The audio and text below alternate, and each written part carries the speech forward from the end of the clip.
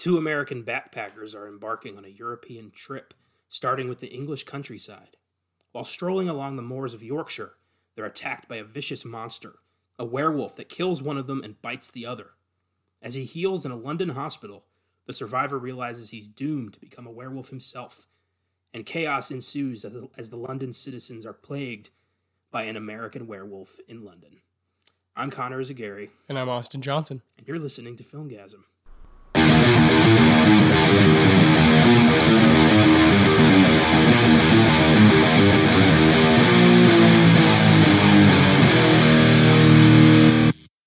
Happy Wednesday, listeners. Welcome to episode 46 of Filmgasm, where we're diving into my favorite horror movie of all time, 1981's An American Werewolf in London. The greatest werewolf movie ever made, bar none. Cannot wait to dig into this. Hope you had fun listening to our Schumacher Batman Weird Shit Wednesday last week, as well as our Sunday bonus on Uncut Gems. In a few weeks, we'll be releasing our 10th Weird Shit Wednesday Filmgasm episode 50. It's a special episode, so we chose to do a spotlight on arguably the greatest character actor of all time, the late, great Philip Seymour Hoffman. Indie character actor who starred in such films as Capote, Almost Famous, Doubt, The Big Lebowski, and The Master, among others. His career was so diverse, with leading roles and minor roles sprinkled throughout, but the man never let a character go to waste, and he remained one of the most well-respected actors in the business until his sudden death in 2014 of a drug overdose. We'll discuss a special selection of 20 of his films and what Hoffman's enduring legacy means to us as lifelong film fans. It's going to be a fantastic episode 50. Cannot wait. Yeah. No better way to celebrate 50 than to talk about, like you said, the best character actor of all time. Yeah, absolutely. Philip Seymour Hoffman. Can't wait for that. Fantastic. Before we get into this awesome werewolf flick, it's time for the rewind, where we look into past episodes in search of updates. Got a number of updates for you. One from episode 8, The Silence of the Lambs. One from episode 16, Child's Play. And one from bonus episode 8, Joker. First up, CBS has announced a sequel series to The Silence of the Lambs, currently titled Clarice, which will follow the FBI agent as she hunts down murderers and criminals. CBS has ordered a pilot, but has already put together a writer's room, meaning they're expecting this to be substantial. What do you think about this? I'm interested. It's not something I'm dying for. Yeah. We're not lining up, but, something I'm intrigued by, yeah. CBS is certainly lining up, but they've already already had this and fucked it up with Hannibal. Exactly. You had 3 arguably really good seasons of TV that they just axed. And I feel like this is going to be either a watered down version of what could have been, or it's going to be constant teases of Hannibal Lecter. Because he's not going to show up. This is supposed to be canonical with Lambs and Hannibal, and in those 10 years, nobody heard a peep from Hannibal Lecter. So, unless they're going to rewrite canon, which they might as fucking well do, I don't know how interesting this is going to be. It's going to be just another cop procedural, but the character is Clarice Starling. Yeah. That's something I won't watch until I hear someone say, you need to see this. Yeah. I don't like network TV. Neither do I. CBS has never been... It takes a lot, yeah. A channel where I'm clamoring to see anything they have. Yeah, no. In that same vein, Sci-Fi Channel has ordered Don Mancini's Chucky to series. Here's the official synopsis. In the new Chucky television series, after a vintage Chucky doll turns up at a suburban yard sale, an idyllic American town is thrown into chaos as a series of horrifying murders begins to expose the town's hypocrisies and secrets. Meanwhile, the arrival of enemies and allies from Chucky's past threatens to expose the truth behind the killings, as well as the demon doll's untold origins as a seemingly ordinary child who somehow became this notorious monster. So we're going to get kind of a prequel to Charles Lee Ray's life, leading up to him becoming Chucky, and also some crazy Chucky shit. Could be good. I believe I remember hearing Brad Dourif was on board for this. Yeah. I believe that Chucky's going in the TV direction, while new weird Mark Hamill Chucky is going over here. I'm interested. Because Don Mancini's proven that he's really the only guy who should be touching Chucky. Yeah, I just don't know how much more I need of this world. I agree. I think there's not really a lot more they can do here. Yeah. But it's one of those classic horror Yeah. characters is never going away. Yeah. And as long as it's there, might as well check it out. Yeah. See what the newest installment has. Yeah. It's like an old friend you don't really reach out to talk to, but if they show up at your doorstep, you're not going to say no. I also didn't like this past one at all. So. That fucking sucked. The Child's Play remake was terrible. You could say that again. But the most recent Don Mancini Chucky was probably my favorite in the franchise so far. What's worse, Child's Play or Pet Sematary? Ooh. Probably Pet Sematary, because I went in with high expectations. Okay, that's fair. I went into Child's Play but thinking... straight up as a product, I think, yeah. I don't know. Well, bad. I went into Child's Play thinking, this is probably going to suck. Pet Sematary, I went in thinking, I'm a big fan of this book. This better be good. So, objectively, the disappointment was much larger with Pet Sematary, but I think you might be right. Child's Play is a much shittier movie. So, at least it's got Brian Tyree Henry, right? I don't know. At least, we got a decent vocal performance so from Mark bad. Hamill. There are some horrible horror inputs from 2019. How is it totally missed the mark? How is it the Chucky doll looks worse now than it did in 1988? How is that? Like, what the fuck? I don't know. Anyways. Finally, Joaquin Phoenix was among several celebrities who were arrested while protesting climate change as part of Jane Fonda's Fire Drill Fridays protest group. Actor Martin Sheen was also arrested. They've been protesting climate change. Joaquin was among them. He got arrested. Jane Fonda's been arrested like 6 times doing this. Ted Danson got arrested recently. So it's barely, it's a slap on the wrist. Yeah. No celebrities going to prison for climate change protesting. No. But just thought that worth mentioning. What a guy. Yeah, what a guy. Joaquin. I can't read him at all. Nobody can. No, He's an enigma. He's barely human. He's not from here, yeah. So that's it for well, he was raised in a cult. Yeah. I'm sure that didn't help. Yeah. David Berg, that motherfucker, really got to him. For those of you who aren't aware, Joaquin Phoenix and his brother River grew up in the Children of God cult. Yeah. Ran by sadistic, crazy whoremonger David Berg. And when they got out, they had to kind of relearn how normal society functions. Yeah. So I'm sure, not all that shit and I think went away. I think we're seeing, Joaquin is still... oh, yeah. That's all. Yeah. It explains quite a lot. Yeah. We'll save that for a Weird Shit Wednesday. Yeah, there's a lot of shit there to unpack, man. Yeah, so... River Phoenix as its own. Yeah. Yeah. That family's... Damn. Yeah. So this wasn't your first time with American Werewolf, but it had been a while for you, right? Basically my first time. Yeah, I told you. That's part of the reason, by the way, happy late birthday. Oh, thank you. January is special here on Filmgasm because Connor's birthday is earlier in the month and mine's at the very end of the month, so it's good, clean fun here. And we wanted to choose some movies that we both love.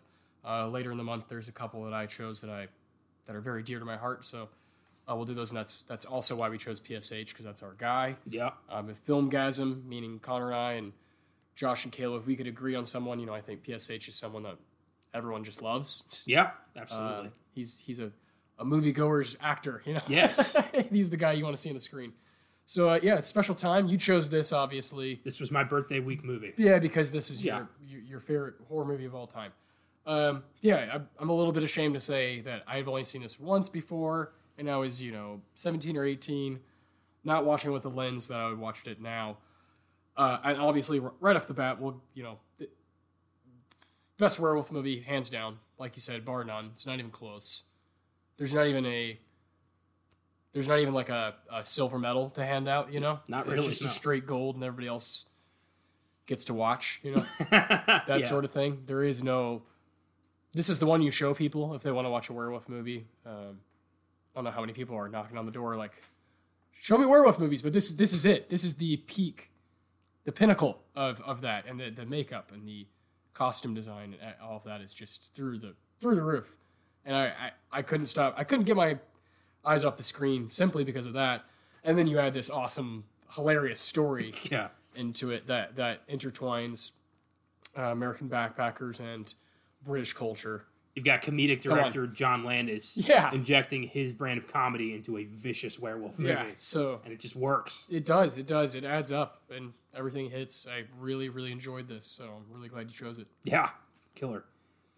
When I did my own solo episode on the Wolfman, I did talk about some notable werewolf movies throughout history, and I mentioned like The Howling and Ginger Snaps and Dog Soldiers, but nothing comes close to this. No.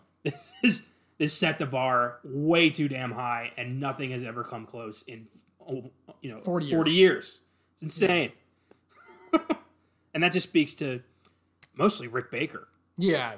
Like, he's the real star of this movie. It's his movie more than anybody's, I would think. Yeah.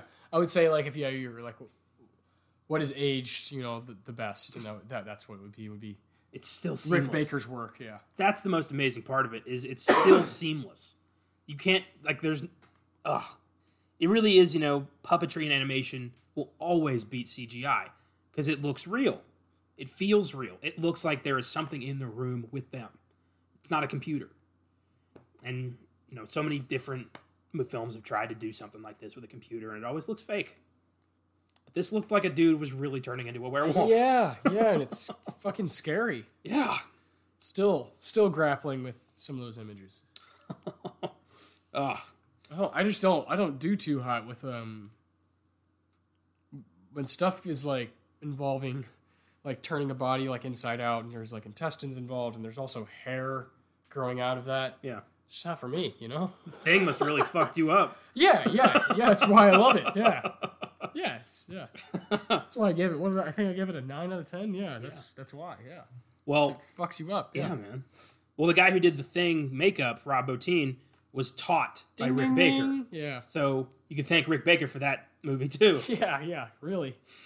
Fucking thank Rick Baker for the 80s. Fuck yeah, man. The horror genre. He changed the way horror movies were made. Yeah. Showing them the level of what you could do with makeup. Yeah, it was actually something I was thinking about. I wanted to bring up to you was you and I both like love this 80s stuff so much. And it's not even that they changed horror. They're the only guys who still have done it correctly. They didn't even change it because no one else can do it right. It's true. Still, now, 40 years later, 30, true. 40 years later. The practicality, the low budget, or, we talked about with Carpenter.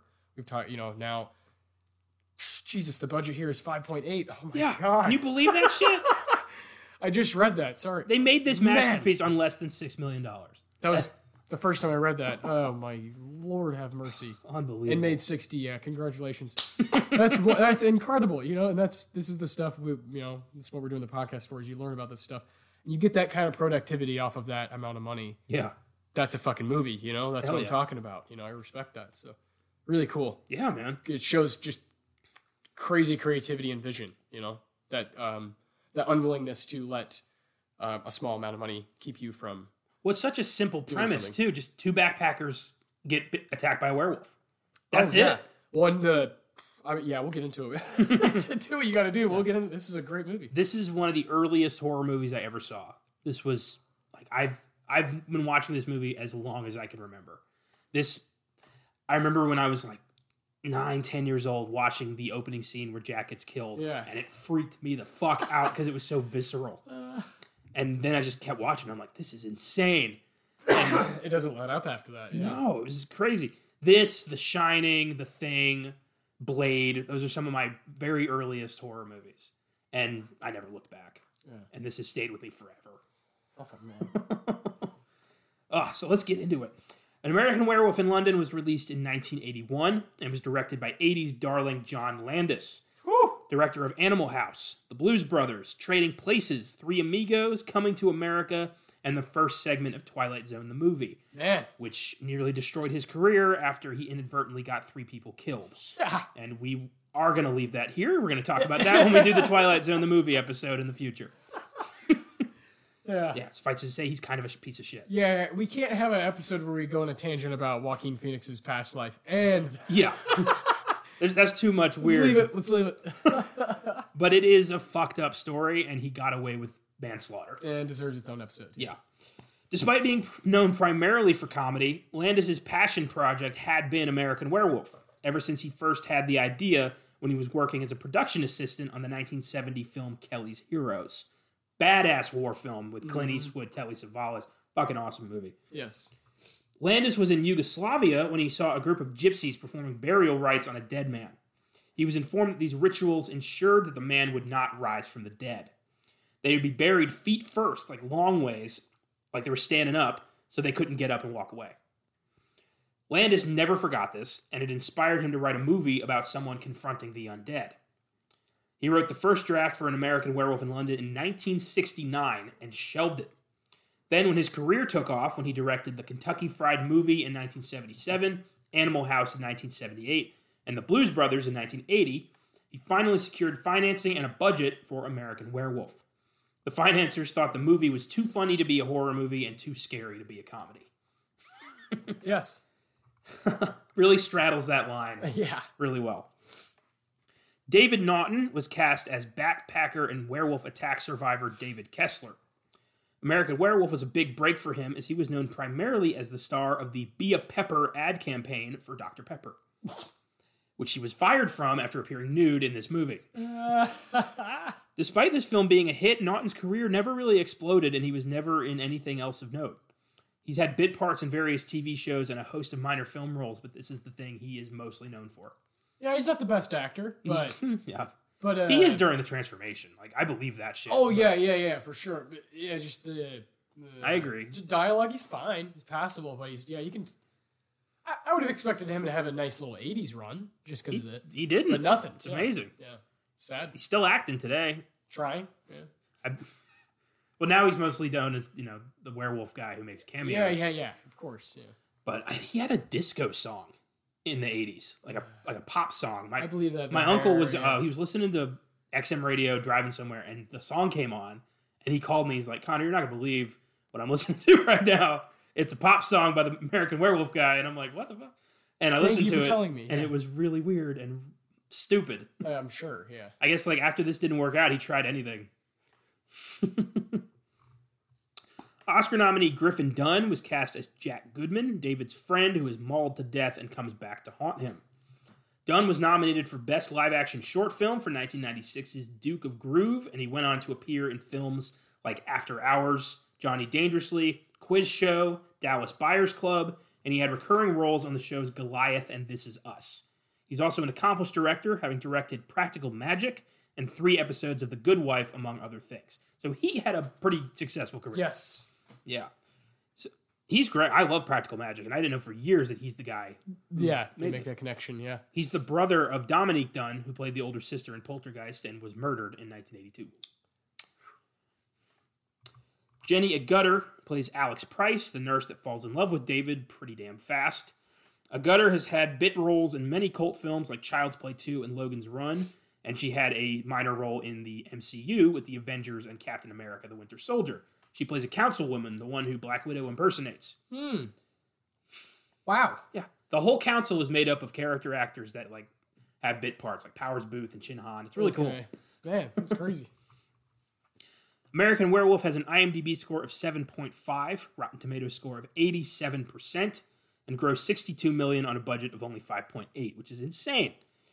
It won the first ever Best Makeup Oscar for legendary effects artist Rick Baker's unbelievable werewolf makeup effects that still hold up today and have never been topped.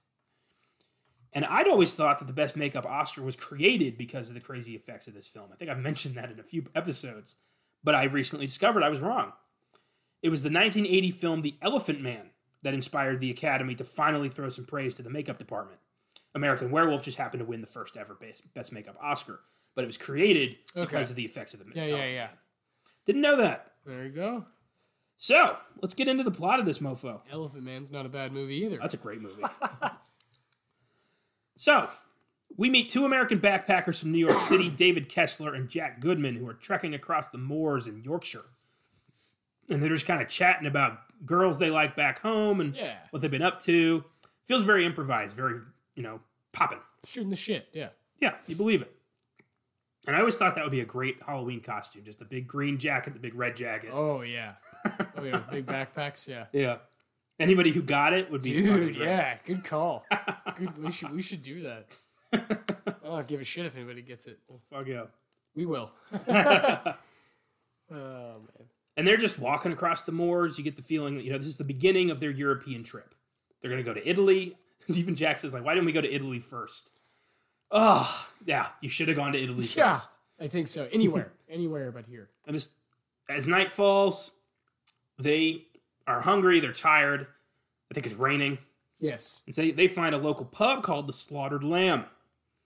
And they go in there and are immediately met with stares from the locals. This is not the kind of place where you get, new faces. This is East Proctor. Yeah. And everyone just stares at them and they just sit down awkwardly. And eventually everyone goes back to their drinks. And Jack notices a 5-pointed star on the wall and asks David, like, what do you think that means? He says, I don't know. Maybe the owners are from Texas. And Jack goes, remember the Alamo, and gets the barmaid's attention. And she's like, I remember the Alamo. I saw it in Leicester Square, the movie, the Alamo. Yeah, that's cute. Great. With John Wayne, yeah. And then one of the guys in the bar tells him a joke that I actually think is fucking funny. Yes. So let's tell the joke. So the UN delegates are on a plane, and the plane is running low on fuel, and they chuck out the seats, they chuck out everything in the plane, but it's still too heavy, so they realize somebody has to jump out. So the French delegate yells, Vive la France, and leaps out of the plane, but it's still too heavy. The Englishman yells, God save the Queen, and jumps out, but it's still too heavy. So the American delegate from Texas shouts, remember the Alamo, and chucks out the Mexican. Oh, it's just such a funny joke. It's so terrible, but it makes me laugh every time. And everyone's starting to get loose, and, they're starting to accept these guys. And then Jack just yells, so what's that star mean? And everyone freezes. And the guy playing darts misses the dartboard and gets extremely confrontational, tells Jack, you made me miss, and I've never missed that board. And David smartly says, all right, time to go. But there's, somebody says, like, you can't go. And they're like, somebody else says, get out of here. Just stay on the road and keep clear of the moors. Yeah. And somebody else says, beware the moon, lads. And you're thinking, like, fuck, what's out there? On first viewing, you're like, ooh, maybe it's a werewolf, in case you didn't know what this is called. And they go out, and they're walking across the moors. They're trying to find anywhere else. And I love that gradually, they don't even acknowledge it. If you're paying attention, you see them veer off the road. Yeah. And just go right into the moors. Yeah, like it's nothing. I love it. And eventually they realize, like, oh shit, we didn't stick to the road. And you hear a piercing howl. And it's still the creepiest werewolf howl. It doesn't sound like a wolf man. It sounds like an animal, like a pure animal. Yeah, just a creature. Yeah. And you're just like, fuck, get out of there. And this is when the movie goes full-blown horror for the first time. They're just trying to find, the road so they can get back to the Slaughtered Lamb, the only place for miles that they've even seen. And they start walking. The howling seems to be getting closer. They're freaking out. They don't know, what is it? And then they hear snarling around them. And Jack is the first one to freak out. He's like, what is it?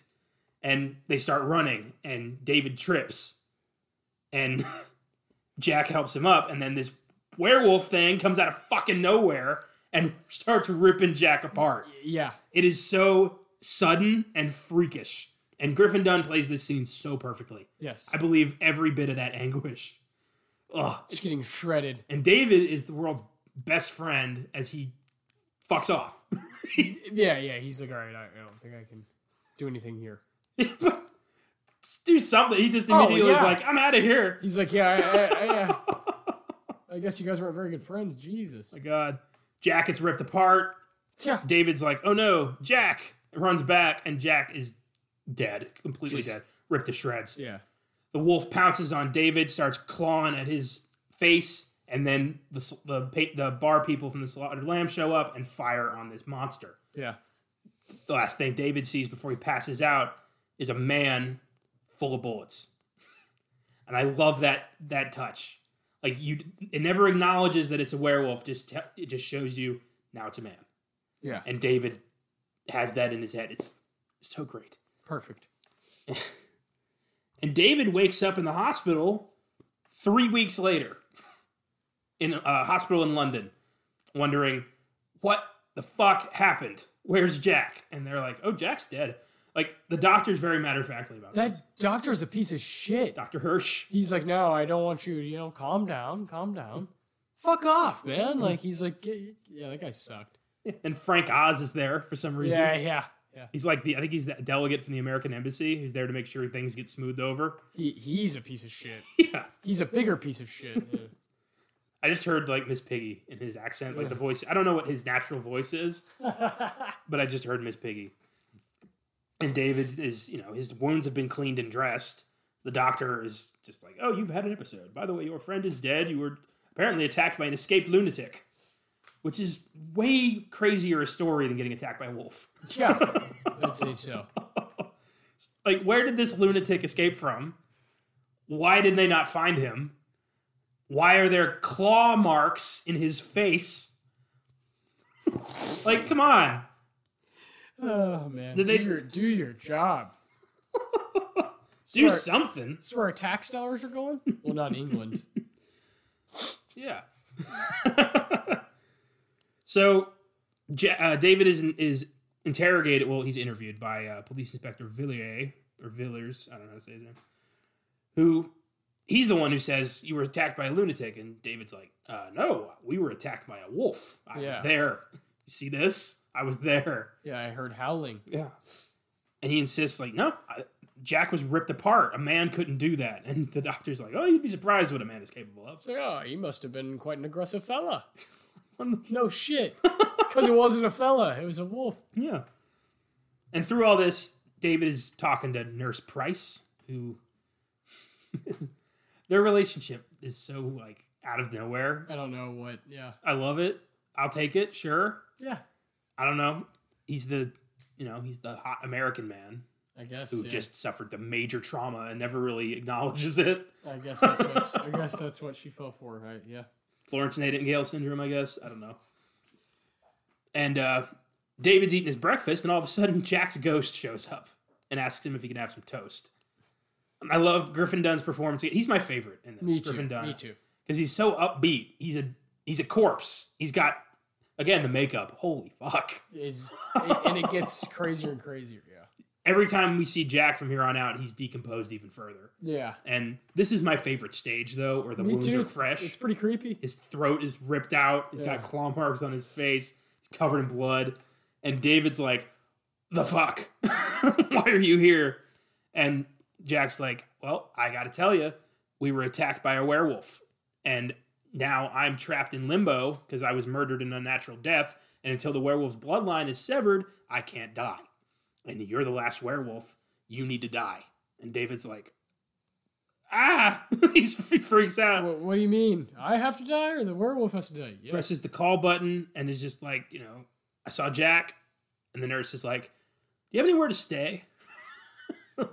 You seem like a nice fellow to bring home. The crazy man who claims he's seeing his dead friend's ghost and was recently mauled by an animal. Yeah. I think I have some space. Yeah, why not? And before all this, we get some awesome nightmare sequences of David running through the woods. Like, the mental change is happening. Yeah. The scene where he, like, comes across his own body in a hospital bed that, like, turns into, like, a vampire. That was creepy. Incredible. And then my mom's favorite scene is the nightmare he has of his family getting attacked by, like, the demon Nazis, which was fucking crazy. Insane. I guess that confused a lot of people back in the 80s because they were like, this is a werewolf movie. Why are there Nazi demons here? No. It's a great metaphor for, showing just David's mental state is deteriorating quite fast. He's, trapped in vicious, angry, animalistic thoughts. Yeah. Because he's not human anymore. No. Oh, no. And when he wakes up and Alex gets stabbed by the thing behind the curtain, it's like, he's not really awake. Great horror sting there. So Dr. Hirsch talks to the cops and says, like, he's probably delusional. It'll pass. But he starts thinking, well, his wounds were cleaned and dressed. Nobody seems to know, have a good story of what happened. So I should go investigate. Yeah. So Dr. Hirsch suddenly becomes the most dedicated doctor in the world and drives to East Proctor to talk to the people at the Slaughtered Lamb, and they give him the same side eye they gave Jack and David. Yes. They don't like anyone from around here, or who's not from around here. Yeah. And Dr. Hirsch orders a Guinness, and they don't let it breathe. I didn't like that. They just like, shoop, here's your beer. Yeah. Certain way you have to pour Guinness. Yeah, and he knows that, but he's like, He's talking to people, and they're all like, nope, no idea. What you talking about? Yeah. David Kessler, never heard of him. American Boys? Nope. Mm-mm. Here? They would never come to the slaughtered lamb. Yeah. And then one of them meets Dr. Hirsch outside and is like, look, you need to know what really happened. And somebody else comes up and is like, oi, don't you say another word now. That's enough. Keep to our own. He's the best. The guy who told the joke, yeah. Yeah. The bald guy? Yeah. He's amazing. The other guy, the dart player, he's, if you've seen the Pirates of the Caribbean movies. Yeah. I found that out recently. I finally matched his face. He's Mercer. Yeah. Beckett's like assassin guy in the 2 and 3. For years that had been bothering me. He's awesome. He is awesome. That face. Scary. It's creepy. Oh, yeah. I have a slaughtered lamb wood carving on my wall. It's beautiful. Yeah, beautiful sign. So Dr. Hirsch now knows several things. Everyone in there is lying. Something happened, and nobody knows. Nobody will tell him what happened. And the guy outside the pub, he tells David he said David shouldn't have been taken away. Everyone else is in danger. Like London's in danger. You need to kill him. He needs to die. And David's been released from intensive care. He moves in with Alex Price, this nurse, who takes him to the store and shows him around London. And they go home, and she's very matter of fact, like, look, I've slept with 7 people. Are you going to be the 8th? Yes or yes? You win a new car. It is very much like, so we going to fuck or what?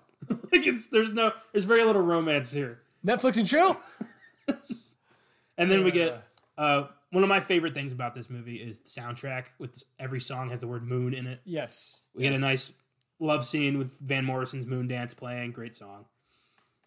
And you like Van Morrison? I love Van Morrison. I am a big Van Morrison fan. I love his bit on The Last Waltz. So good. He's amazing. My aunt and my grandma got to see him in Vegas last year. Oh, that's really cool. Apparently he doesn't play his hits. He plays whatever the fuck he feels like playing. So it's a random shot. What you're gonna get? You never know. But yeah, they said it was a mind-blowing experience. And I'm hoping to go. I'm sure. Yeah. Yeah, Van Morrison is one of my favorites. Yeah, big fan of Wild Night, Tupelo Honey, Moon Dance, another one of my favorites, And It Stoned Me. Yeah, love the guy. Yeah. Hell yeah. So after some sweaty nurse sex, David goes into the kitchen to get something, and he runs into Jack. Once again, now even worse. He's fucking gray and green, rotting away. And Jack again saying, like, look, I can't do shit until you die. So help your friend out. Come on. Yeah. Come on. David's like, oh, yeah, I'm going to turn into a werewolf. And Jack's like, yeah, you are.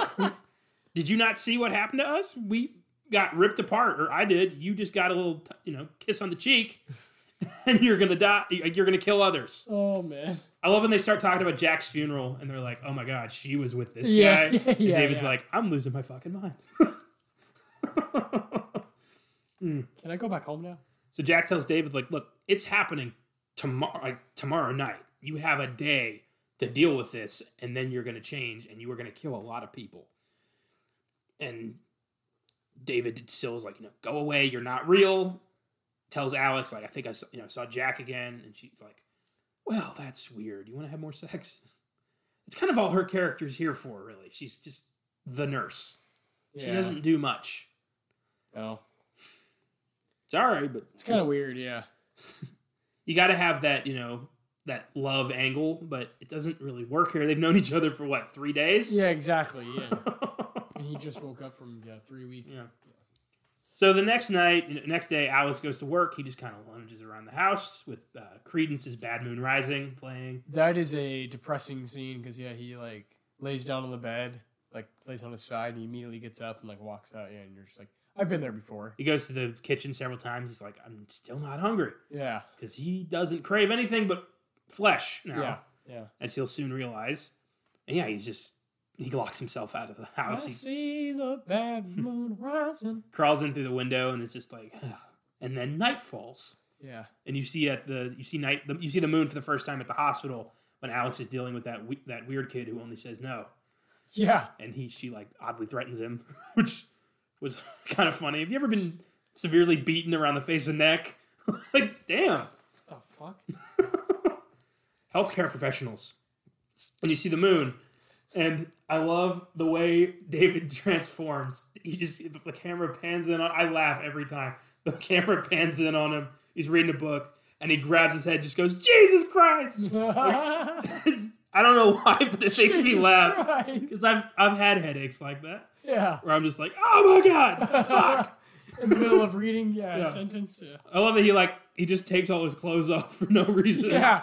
Jesus Christ. And that's when we get the most... It's burning! That's when we get the most incredible werewolf transformation sequence of all time. Yeah. And it looks so painful. It's visceral. You got the claws come out of his nails. His hands are growing like a full foot. Hair sprouting up all over his body. His spine separates. Like, fuck. I love he says, "I didn't mean to call you Meatloaf, Jack." Like, Jesus Christ. And you just see him writhing in pain. His human screams start becoming more animal-like. Great touch. Oh, man. And you just see, like, it zooms in on the hair growing more coarse. His teeth become sharpened. And the most incredible piece of this transformation is the snout. When his head just extends outward. Fuck me, man. I still don't know how he did it. It's incredible. Well, neither do other people because they don't know how to do it. They can't do it. Yeah. Nobody can do it. Rick Baker. Ugh.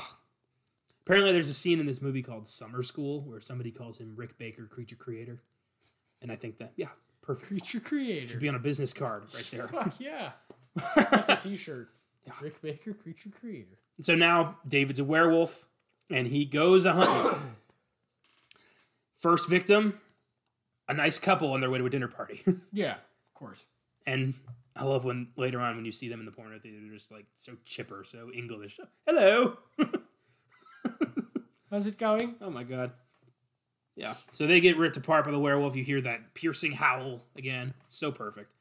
And then he attacks some bums in the streets. I don't know if bums is the particular correct term, but I'm going to call them bums. Yeah. I don't care. Who cares? Yeah. I like bums. It's a good word. Yeah. I don't know why I'm holding on to this. Bum on the street. Yeah. I think he kills 3 of them, just rips them apart. And then the third kill is pretty damn scary. The businessman coming home from work on the tube stops at the Tottenham Square station, which when I went to London, I got off and took pictures at that. Fuck Tottenham! Come on, Chelsea! I don't know anything about that. I just needed to take a picture of that station because this is my movie. Yeah. I get it. I just hate Spurs. I hate Tottenham. Yeah. Good club. Decent club, but yeah. It pissed me off. But no, yeah, I know what you mean. That's like a prime time spot. Yeah, I've been there too. He's alone at night, this businessman, and he hears growling noises, and he just goes, "Whoever that is, you are not amusing. I am quite put out." Yeah. The most English threat I've ever heard. Put out. Yeah, not like I'm fucking done. Yeah. I'm put out. You are not funny. I'm a bit peeved. Yeah. And then he starts walking, he goes up the escalator, the growls start getting closer, and he takes off running. And he gets to the other escalator, and you never see the werewolf in full frame. You just see it from afar. Yeah. And you see its legs creep into view, and it's so unnerving. Unbelievable. This thing is huge, and it fucks that guy up. David wakes up the next morning in the wolf enclosure at the London Zoo. And completely naked. Yeah. Again, this is like the 3rd time he's naked now. Yeah. He's wondering, what the fuck happened last night? Same. Yeah, all the animals are freaking out because there's an apex predator in the cage now. He climbs out of there and now has to struggle to get back to Alex's apartment with no clothes. It's kind of funny. He steals a little Omen child's balloons. That kid looked exactly like Damien Thorne, and it really bothered me. Yeah, I didn't like that. A naked American man stole my balloons. And we're in England. Yeah, we're in London. Yeah, no. He steals a jacket, and he's waiting in the bus line with just a jacket on. I love that. He's like looking at him like, it's not very English of you. Not proper. I'm put out by that. You what, mate? Anyway, David gets back to Alex's apartment, and Alex is like, where were you? He's like, I woke up in the zoo. I don't know how your day was. He never makes these, like, he's still not thinking, oh, I'm a werewolf. He never really questions why he woke up naked in the zoo. That would consume my whole day, trying to figure out how the fuck I got there. Oh my God, yeah. Yeah. That would start a whole, My God. this whole thing in my life, where I'd be investigating what's going on, So he gets into a cab, he's like feeling energized, like he's feeling like he's on top of the world. And probably because he's got a full belly of 6 people. And Alex is like, we got to take you back to the hospital because Dr. Hirsch wants, he thinks you're going to hurt somebody because he thinks that you think that you're a werewolf. His reasoning actually makes sense. Like, of course, David's not a werewolf, but if these people convinced him that he is, he could hurt people. Yeah. Fair enough. I agree. And on their way back to the hospital, this cab driver starts talking to him about 6 murders that happened last night. And the cab driver, it's fucking Bricktop from Snatch. Yes. Hell yeah. And David immediately puts 2 and 2 together and is like, fuck, I did that. I killed those people. And so he jumps out of the cab and tries to get himself arrested by screaming obscenities at a bobby. And so he's just screaming, Prince Charles is a man. Or no, wait, not that. Prince Charles is a man. What does he yell? Queen Elizabeth's a man. Prince Charles is a... Yeah. He yells something else that was hilarious. I don't remember. Some British term? Yeah, insulting the Brits. He starts yelling bad words. Shit, cock, fuck. He's just trying to get her. And he's like, sir, if you do not stop, I will arrest you. And he's like, that's what I want you to do. Fucker, arrest me. He's like, on your way. And Alex shows up and is like, hey, he's ill. Don't do, I'm sorry. And now he's just like, oh my God. He runs away, goes to Piccadilly Circus, and tries to call his family from a phone booth. Puts a pocket knife on his wrist. He's going to slice him, but he can't go through with it. He calls his family and gets his younger sister and says, like, just tell them I love them and I love you too. And the number that he calls it's not a 555 number. It's a real number because when I watched this with my family, my mom called the number and got somebody. That's great. Got like I think the New York area code and got somebody's voicemail. So somebody out there has the American Werewolf number. David then sees Jack from across the street, even more decomposed, and he goes inside a porno theater, and David follows him in, and we get a very a surprise porno scene in this movie, which lasts for quite a while. Which is just, I don't know why it works. I don't know why it works, but it works. But it does. Yeah. You just got this porno scene happening in the background.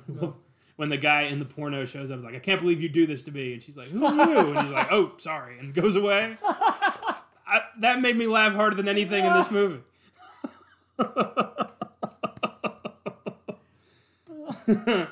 And David's just like, good movie. Yeah. The hell is wrong with these people? Jack's basically a skeleton now. He's being controlled by puppetry. And he introduces David to all of his victims from last night. Yeah. The businessman, the homeless people, and the couple. And the couple are chipper, the homeless men are pissed, and the businessman is put out. Yes. By the fact that they're all dead. Yes. And they all suggest various ways David could kill himself, because that's the only way they can move on. They're all pissed at him. And David's like, look, what do you want from me? I'm sorry. And they're like, kill yourself. That's what we want. But then, the moon happens again. Full moon, and David starts transforming in the porno theater. I love that one guy who thinks he's like aggressively jerking off. Yeah. It's just like, man, what are you doing? And David's like, run now! And he turns his head, and he's the werewolf snout again. And like, Perfect. God. And he starts ripping people apart inside this porno theater. They shut it down. They're like, there's an animal on the loose. Werewolf jumps through the wall, starts ripping people apart in Piccadilly Circus, causes a massive car accident, kills a lot of people, probably bites quite a few people. Yeah. I don't think they all died, but a lot of werewolves were created here. So Exactly. the bloodline was not severed, so Jack still can't move on. You would rather people just die than have, multiple of these things running around. He created a pandemic. Yeah. Ugh. So he starts running around, ripping people apart, and he ends up cornered in an alley because Alex shows up to try to reason with him or something. And the cops are there. They're going to shoot this thing, and Alex tries to talk to him. Dr. Hirsch is there, too, for some reason. And she tells him that she loves him. And you see the werewolf's eyes flicker for a second. And then he lunges at her, and the cops shoot him. And he turns back into David. Alex starts crying. Never really acknowledges that he was a fucking werewolf. And after all. Yeah. it just zooms out on David's dead body, shot to death. And then we get the Marcel's Blue Moon and over the end credits, a upbeat, poppy song. Yeah. And that's our movie. It's really short, really simple, but it's so goddamn effective. Yes, no, it knows exactly what it is. Mm-hmm. Which is why it's effective, yeah. Absolutely. Fantastic. Incredible stuff. So there was one sequel made in 1997, An American Werewolf in Paris. It tells the story of an American man named Andy who meets a girl named Seraphine, who's the daughter of David Kessler and Alex Price. And they get in with a group of French werewolves who are able to transform at will thanks to a serum. The film is a colossal failure. Yeah. Has an IMDb score of 5.1 and a Rotten Tomatoes score of 7%. It's the reason this movie, they never pursued further. Yeah. But apparently, I haven't seen it. I don't plan to, but I've seen some clips. I guess it's all CGI bad werewolves. All the soul and emotion of this movie have been sucked out. And there's been plans to remake American Werewolf in London for years, with the last name set to direct being Max Landis, son of John Landis. However, after allegations of sexual abuse hit Max Landis hard last year, his involvement is likely dead in the water, as is the remake. Let's hope it stays that way. But John Landis was set to produce it, so he's clearly sold his soul. I really don't want them to remake this. It's going to suck, and they're going to do some stupid shit with it. Don't remake my favorite movies. Yeah, no, leave it. Stop doing that. Please leave it. God damn it. All right, here's some Filmgasm facts for you. Here we go. Number 1, we talked about this. All the songs in this film have the word moon in their titles. Fantastic touch. Moon Dance, Bad Moon Rising, 3 different versions of the song Blue Moon. There's not a lot of Moon songs. They had to kind of work around that. Number 2, John Landis had to avoid filming any full frontal nudity of David Naughton during the transformation scene and dream sequences after Naughton informed Landis that he was not circumcised, even though his role, David Kessler, was written as being Jewish. I feel like that's an easy fix, just make him not Jewish. Exactly. I don't know why that matters, or why Landis was so insistent on that. Number 3, Michael Jackson was so bowled over by this movie, most especially by the makeup and visual effects, he insisted on hiring the responsible personnel for his music video Thriller in 1983. When John Landis agreed to direct the music video, he brought on board his foremost werewolf crew, including Rob Painter, cinematography, Elmer Bernstein, music, Rick Baker, makeup effects, and his wife Deborah Noodleman, costume design.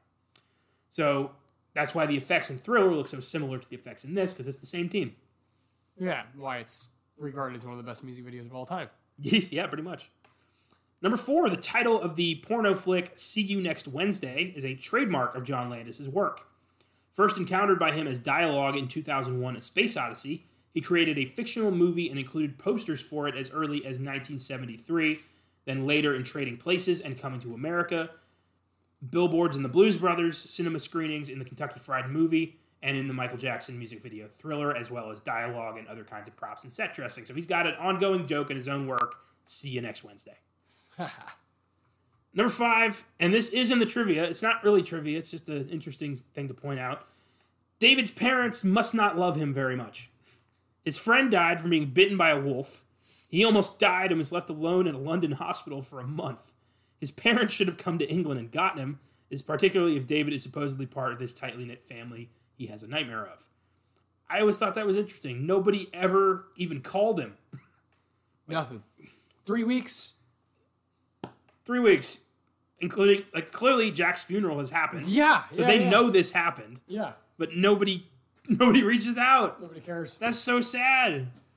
When he does call them, the daughter's just like, yeah, they're out. What do you want? They're out. Yeah. Jesus. That's harsh. I'm put out by that. Tell you what. My God. Number 6. There's a fan theory in which people think David doesn't actually physically change into a werewolf. Instead, what they're seeing is what he thinks he looks like. This is supported by the fact that when the first werewolf attacks David and was shot dead, no transformation back to a human was shown. In the case of David, no transformation back to human after he's shot dead by the police is seen, and even though Alex witnesses him getting killed, she doesn't display a shocked expression at seeing him revert to human form. It may be assumed that the move is a metaphorical representation of him losing his sanity after witnessing Jack killed. So he might have actually been attacked by a lunatic, convinced himself he's a werewolf, and the transformation sequence is all in his head. Yeah. And he's just a nightmare, crazy person brutally murdering people in London. Which would totally change this movie. Yeah. Make it a lot more sad. Very sad, because he can't process this. No, man. Yeah. Number 7, and this made me laugh so hard. The reason Cat Stevens wouldn't let John Landis have the rights to his song Moonshadow is because he actually believes werewolves exist. Can't be making fun of them, so that's a no from Cat Stevens. Yusuf Islam says, not my song. And that's all for Film Guys and Facts. An American Werewolf in London is a horror classic. One of the first horror movies I ever saw. It's my all-time favorite, so it's an easy 10. Yeah, it gets a 9 from me. I just can't go over the fact how good it looked for 1981. Just stellar stuff, and how good it still looks. Yeah, it's a timeless movie. And Rick Baker's a name that I just can't praise enough. Oh yeah, for sure, man. One of the icons of the 80s for sure. And before we finish up, Film Guys and contributor Josh Allred would like to share his thoughts on American Werewolf. This is from Josh. Beware the moon, lads. The comedy and horror genres rely heavily on setting up jokes and gags, a term often used to describe special effects sequences, and filming in their process. If either one of those fails, the punchline doesn't land. John Landis made his name with comedies like the Kentucky Fried Movie and the classic Animal House, but this is my favorite film of his hands down. He is firing on all cylinders and showed he can handle the two genres effortlessly. As with most classics of the 80s, I saw this at a young age, and it made a lasting impression on me. David and Jack's doomed vacation is revealed in the earliest shot in the film in the back of a truck with sheep. They share the sheep's fate and are blissfully unaware their lives are in danger. It's a great touch. The balance of humor and horror John Landis has in this film is phenomenal. It is especially great in David's interactions with Jack after he's killed by the werewolf that turned David. His slow decay from fresh corpse to skeleton is equal parts creepy and hilarious. Lines like, "I will not be threatened by a walking meatloaf," and "Have you tried talking to a corpse? It's boring," are prime examples of this wonderful balance. This is probably my favorite werewolf movie, with The Howling being a close second. But what about The Wolfman? It is a classic and a great part of horror history. One could argue that without it, there wouldn't be an American Werewolf in London. I feel that this film is superior in many ways because of Landis' ability to make us care about the horrific situation David and Jack get into, but also allowing us to laugh and release some tension. Also, Rick Baker's transformation scene is one of the best pieces of celluloid and a prime example why horror should have a seat at the Oscars, even though I don't care for them. This is definitely going into my Hall of Tens, a shining example of the awesomeness of 80s horror films and the best damn werewolf movie ever, a fucking 10. Well said, Josh. Personally, I really fucking don't like The Howling, but that's for a later time. Yeah, neither do I, but yeah. Like you said, different time. So what do we got for Friday's bonus? Friday's bonus, we'll stick with old boy John Landis. We'll just go rewind a year prior and go with 1980s. The Blues Brothers. The Blues Brothers. Inspired, obviously, by Saturday Night Live. John Belushi and Dan Aykroyd, and just a tremendous amount of cast members and cameos in this movie. And oh, hell yeah. Yeah, buckle up for that one. It's going to be a lot of fun. Fuck yeah, man. Can't wait. Blues Brothers. So, let's see what happened this week in film. Yes. Let's. Oscar-nominated screenwriter Buck Henry has died at age 89 of a heart attack. He was a frequent host on Saturday Night Live in the 70s and has been nominated for Best Adapted Screenplay for 1967's The Graduate and Best Director for 1978's Heaven Can Wait. Some of his other scripts include Catch-22, Town and Country, and he co-created the comedy series Get Smart with Mel Brooks. He will be missed. Nicholas Hoult has joined the next Mission Impossible movie in an undisclosed role. That movie is getting a hell of a cast, whatever it may be. I wonder what the hell they're going to do to top the stunts. I have no idea. Is Tom Cruise going to the moon? Maybe. Next up, Scott Derrickson has left the director's chair of Doctor Strange in the Multiverse of Madness, citing creative differences with Marvel Studios. Word on the street is he wanted the movie to be far scarier than Marvel would allow. Because this is apparently a big tentpole in their ongoing story, so they need this to be by the book. And Scott Derrickson wanted to make a superhero horror movie, and that wasn't what they wanted, and Marvel doesn't fuck around. Damn. So no more Scott Derrickson. Fuck. Yeah. I wonder who they'll get. It's not someone as good as him. That's true. The Oscar-nominated Korean film Parasite is being adapted to series for HBO by the film's creator, Bong Joon-ho, and Oscar-winning filmmaker Adam McKay. And I don't think this is a good idea in the slightest. Studios... Can we have one original movie? And just fucking leave it for like a year? Holy shit. You just saw it too, right? Yes. You know, like, oh my god, dude.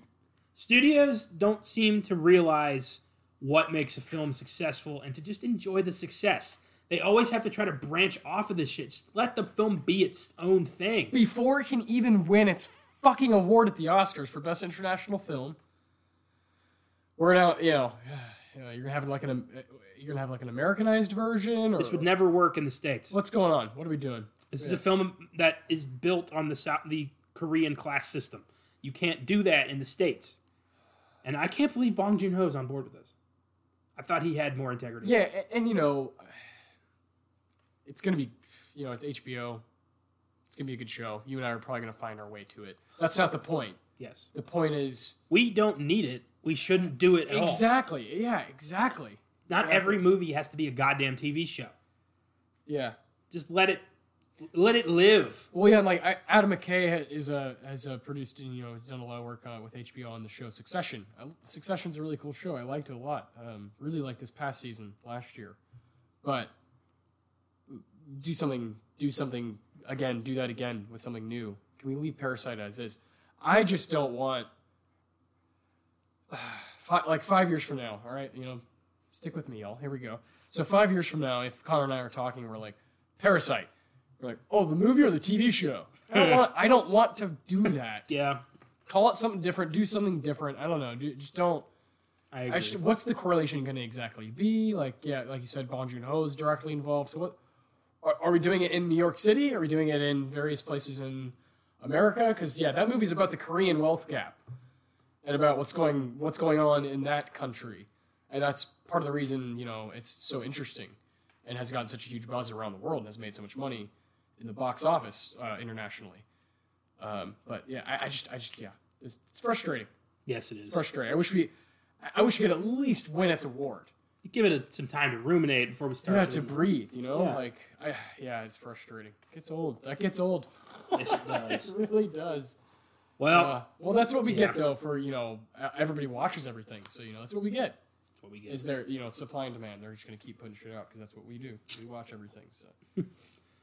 Well, it's gonna be good. Yeah, it's gonna be a good product. I question a lot of what exactly is it going to entail. How is it going to correlate with the movie? That sort of thing. Yeah. I bet it's just a straight up remake for TV. Yeah. Set in like San Francisco or some shit. Yeah, exactly. Yeah. Most likely. Yeah. Next up, Venom and Zombieland director Ruben Fleischer is being eyed to direct Uncharted. Yeah. He'll be the 8th director to eventually leave the project. Just the 8th? Yeah. I wonder who's higher than that. I wonder who's going to be the next director to join and leave Uncharted. No idea. It's a long line. Yeah. Next up, the trailer for Marvel and Sony's Morbius was released, starring Jared Leto as Dr. Michael Morbius, a scientist turned vampire antihero. Rumor has it the film is connected to the MCU thanks to a cameo in the trailer that I won't spoil, but fuck. It's going to be cool. So Jared Leto's like, all right, DC, fuck you guys. I'm going to go get on the side over here that has more money. Yeah, good for him. I don't know. I feel like he's gonna fuck this up too. Probably. Yeah. I didn't want to say that, but yeah. Connor did for me. Yeah. I don't know. Yeah. I don't like Jared Leto. Neither do I. Not anymore. Yeah. I did for a brief amount of time. I've heard he's a prick. Yeah. And I can't stand his band. I don't dig his performances. He hasn't wowed me yet. He was good in Requiem for a Dream. I was going to say, I like that one, yeah. But everything since has kind of just been... Well, that's 20 years ago, yeah. And he's the worst fucking Joker. He's so bad, DC regrouped. That's insane. They went to the drawing board and they're like, we got to figure out a way to get rid of this as quick as possible. Who's someone the kids would like? Joaquin Phoenix. Yes. Oh, man. He's a cool guy. He can act. Okay, man. On the plus side, maybe his Morbius will be so bad it'll cause Sony to rethink their whole game plan. Yeah. Jared Leto will just be the resetter for all these, Yeah. When you want a clean slate, but you don't want to be responsible for it, hire Jared Leto. Yeah. Yeah. Eesh. Next up, pop star Billie Eilish will be writing and singing the new Bond theme for No Time to Die. She wasn't my first choice. She wasn't my 15th choice. I don't know her music. And this feels like a ploy to get more younger people to watch this movie. Yeah. Like, I heard Adele wanted to do it again. I heard Beyonce being tossed around. Like, legitimate legends. And you go with Billie Eilish. Was Ariana Grande busy? For fuck's sake, come on. The legacy of the Bond music is important. This will be the 25th movie. Daniel Craig's last. Yeah, Daniel Craig's last. It sets the tone for the entire movie. And Mumble Pop is not what I needed, or wanted. She better fucking knock it out of the park. Ugh. I have listened to a little bit of her music, and I do think it's going to sound very, very cool. Does she have a good voice? She does. She has a great voice. I'll show you something after we record. Okay. She has a great voice. What I think is going to be cool about the Bond thing is, I think she has a particular sound that's kind of dark, and can be kind of heavy at times, even though she's really young. Yeah. I think that's what people appreciate about her or relate to, is that she's open about the mental health, all that stuff is what she talks about in her music. Well, that's cool, but that has nothing to do with the Bond franchise. I know, I'm with you. But her music sounds very. I don't know how to explain. I'm going to show you a couple songs when we're done recording, but I have hope. I don't think they would just choose her, just let's just get someone who's cool with the kids. I think they would. I don't know. I don't know if they would. The studios will do any fucking thing. They don't give a shit. I just don't know how much they need to do to get people to go see Bond. It's Bond. The creative side of this, of every project, the studios have shit on ever since the beginning of Hollywood. Of course, yeah. So I think grabbing somebody... I just think that the fact that they had Chris Cornell recently means that they don't really care. Recently, though, is 14 years ago. Yeah, well, and Daniel Craig, yeah. Yeah.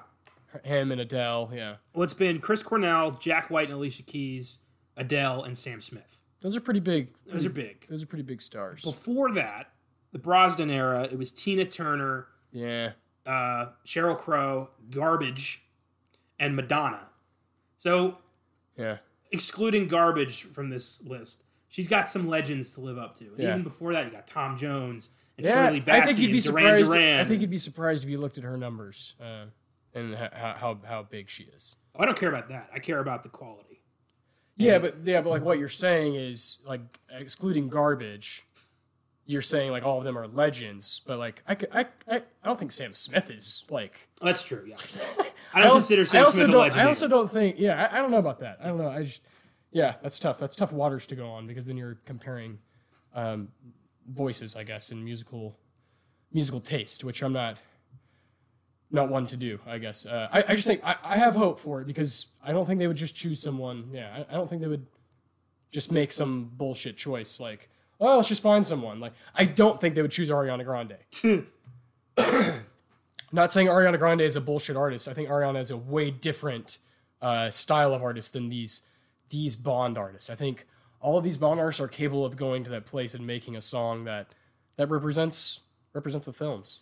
Well, let's hope. I think so. I think so. Yeah, I'm with you. I wish it was a fucking which is the other names I heard tossed around. I wish it was the Black Keys, I wanted Florence and the Machine. Or the Arctic Monkeys, or that'd be great. But I'm okay with it. We'll see. Yeah, we will see. Man, that movie. I'm still very excited to see this. That movie needs to be good. It needs to be great. It needs to be amazing. Yeah. Lot writing on it. So far, I would say Craig is 3 for 4. Yeah. I like Spectre. I don't care what anyone says. Quantum was a misfire. Not very good. But, Casino and Skyfall, both fucking awesome. So this one, I'm, judging by his track record, it's probably going to be pretty good. Yeah. Let's hope. always hoping. I got burned a lot in 2019. I don't want that happening again. And finally, the Oscar nominations were announced on Monday. Oh, boy. Here they are in their entirety. Best Picture, 1917, Ford v. Ferrari, Jojo Rabbit, Joker, Little Women, Marriage Story, Once Upon a Time in Hollywood, Parasite, and The Irishman. Good match. Good bunch. Best Actor, Adam Driver, Marriage Story, Antonio Banderas, Pain and Glory, Joaquin Phoenix, Joker, Jonathan Pryce, The Two Popes, Leonardo DiCaprio, Once Upon a Time in Hollywood. Best Actress, Charlize Theron, Bombshell, Cynthia Erivo, Harriet, Renee Zellweger, Judy, Saoirse Ronan, Little Women, Scarlett Johansson, Marriage Story.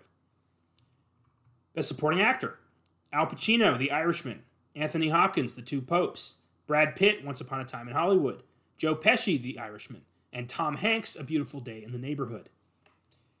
Best Supporting Actress, Florence Pugh, Little Women, Kathy Bates, Richard Jewell, Laura Dern, Marriage Story, Margot Robbie, Bombshell, Scarlett Johansson, Jojo Rabbit. With this, Scarlett Johansson scored 2 nominations in 1 year, a very rare feat, especially for somebody who had no Oscar nominations prior. So, fuck yeah. And I love that throughout the year you've said, her performances in both those movies were so great. And then the Academy gives her fucking nominations for both of them. Yeah. Yep.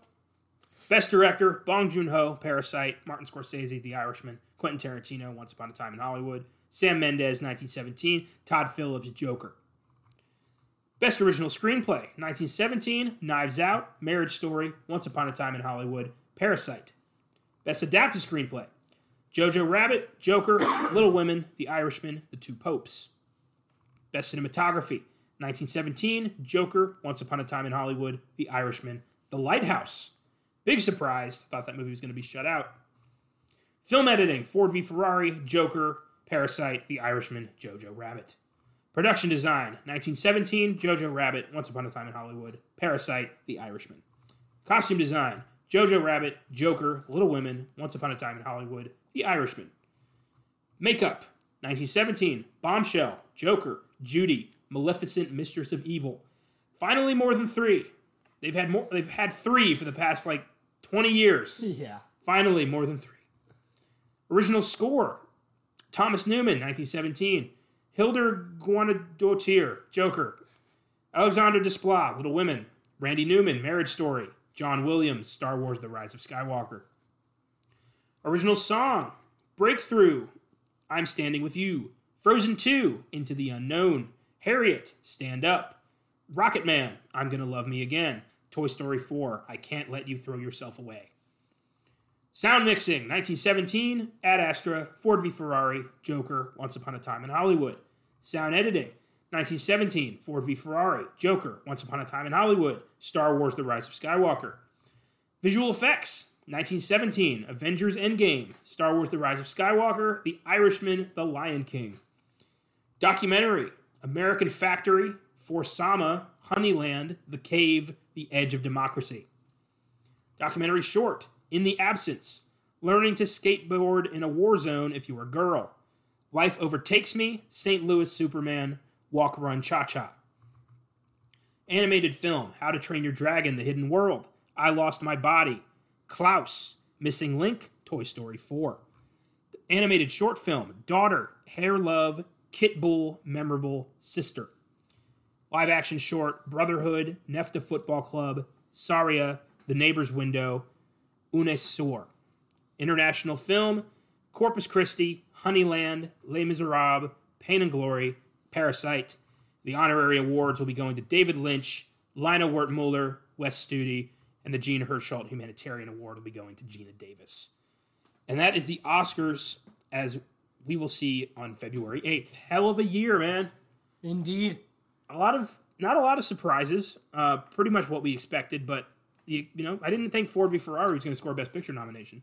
Neither did I, but there's like 9 spots, so it is. I hate that they have to fill slots now, but just means more accolades. Yeah, more nominations. Yeah.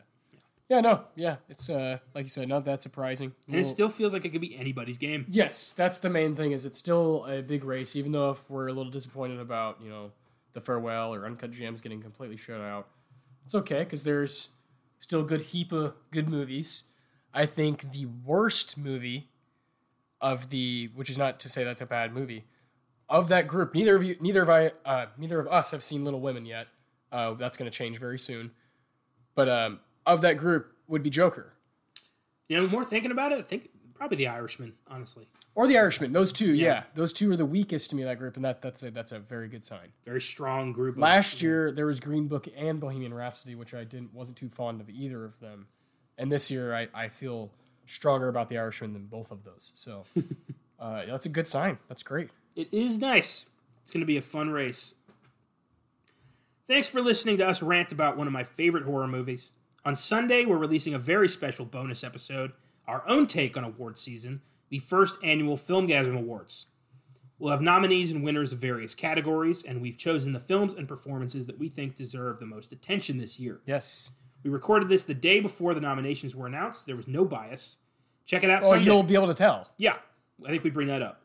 So check it out Sunday. Well, you'll be able to tell by our winners. Yeah. Because some of them we have a lot of films that didn't get touched by the Oscars, and it's a fun show. Yeah. We had a blast. Yeah. We're going to be doing that every year. Yeah, oh, for sure, yeah. I mean, now we have to see more, you know what I mean? Absolutely. So next year we can have a broader... Next year, like, we should have seen Little Women. Now next year we won't. That won't happen. We won't make that mistake again. Exactly. We will see everything. And that's life, We're both 20-something-year-old dudes who are just trying to make it, Hell yeah. So we see what we can. We saw a lot, yeah. Next week, we're going back to Stephen King with the 1979 miniseries Salem's Lot. Oh, yes. King's timeless story about a small Maine town that is plagued by vampires. Don't miss it. Until then, if you go backpacking in Yorkshire, stay on the road, keep clear of the moors, and for God's sake, beware the moon.